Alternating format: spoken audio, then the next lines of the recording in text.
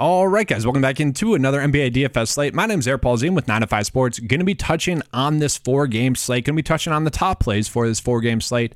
Now, yes, it is a 4-game slate. It is one in which I would say there's a lack of value, which makes the slate a lot more difficult. Okay, so we'll go through it for you guys. Do want to just say yesterday, guys, darn it. I wish I would have just flipped. I know I said, yes, the core plays. I'm saying they're core plays for content purposes. The others receiving votes are just as good a plays, but I really just would have wished I flipped the others receiving votes to the core plays, because then you would have had Jalen Brunson, Trey Jones, Josh Richardson, which I hate calling out obvious plays on the slate. So that's why I didn't call out him. And then Lauri Markkanen as well.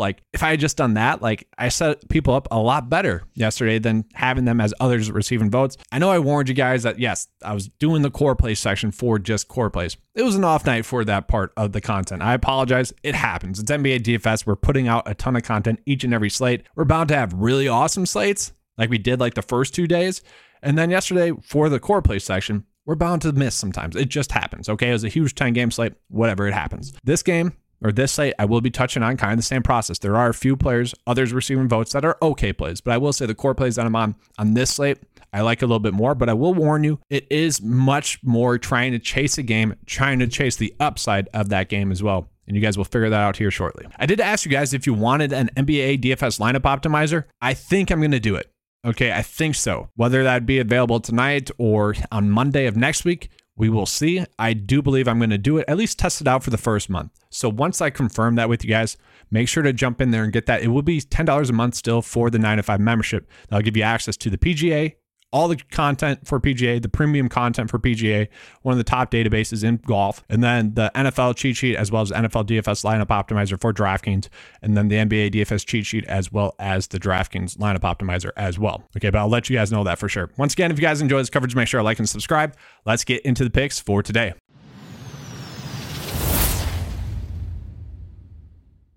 All right, so I do want to give you guys those honorable mention plays that I typically always do. Players that I think are going to be okay, good enough plays, especially on this slate.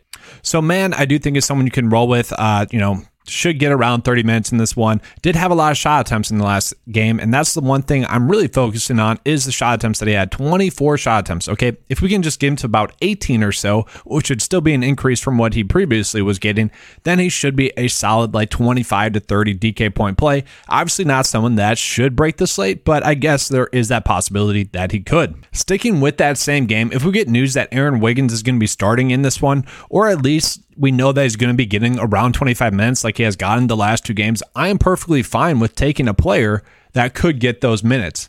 This is a game or a slate in which we don't have that much value or logical value. I would say Wiggins would be the one that makes the most sense. Had 14 shot attempts last game with Giddey out. He'd be someone that you could look at as well at that guard position.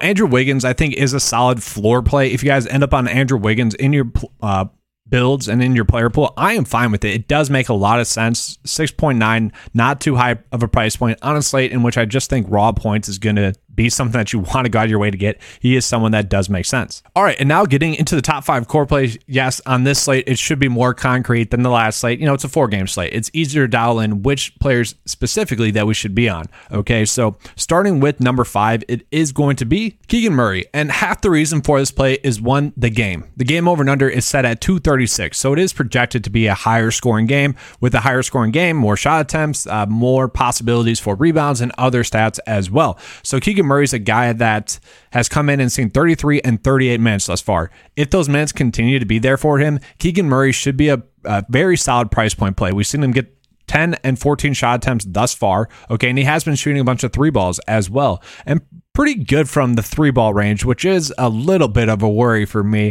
40% and 50% beyond the arc is not really sustainable for the season.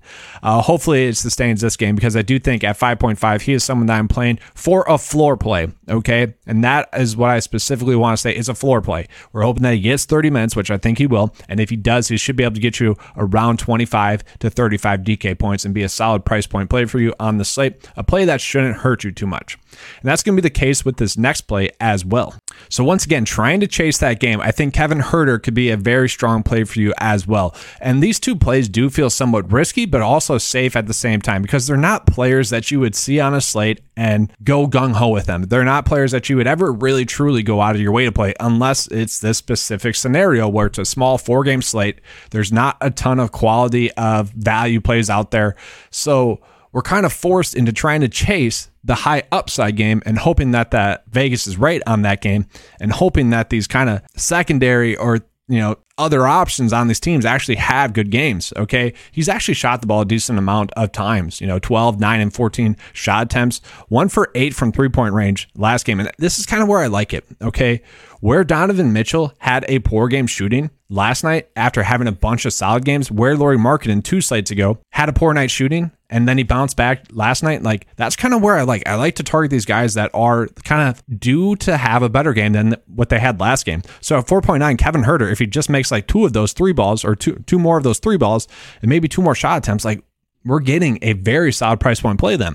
So I still like the fact that he scored 20 DK points. Like, yes, we want more than that. On this slate, though, in which one I don't particularly love too much, I will take 22, let's just say he gets really hot, maybe 40 DK points in a high scoring game. I will take that. Okay. It is risky, but you guys see the approach I'm going with. I'm targeting the best game on this slate.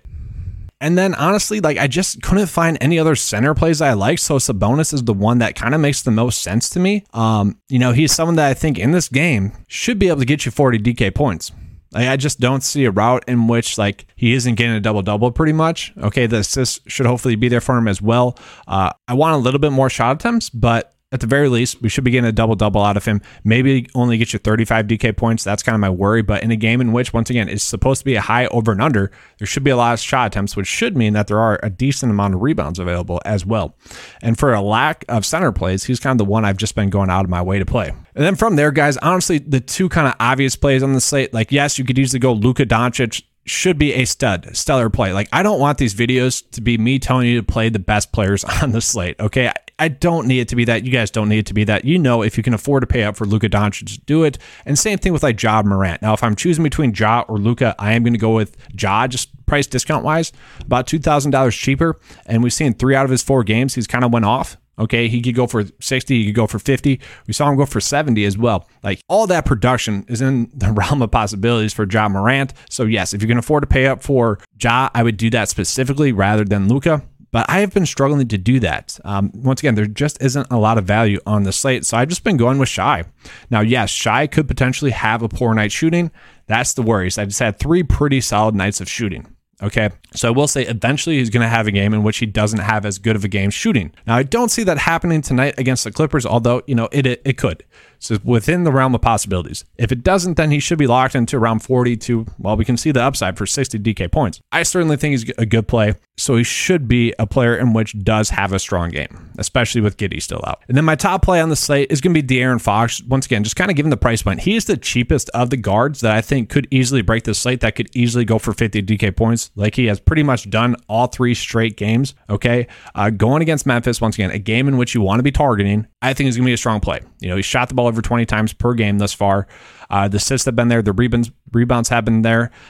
Should be a stellar play for you on the slate. Should be 50 DK points. So really what my hope is here is that we're getting, around 50 from Shai, around 50 from Murray, and around 50 from Shai, 50 from Fox, and around 40 from Sabonis. Okay, so you're giving yourself about a 140 buffer. And then if Huerter and Murray can go for around 50 points combined as well, you're at a pretty decent floor, about 190, and then you just have to figure out where to go from there. And I guess that's the difficult part on this slate.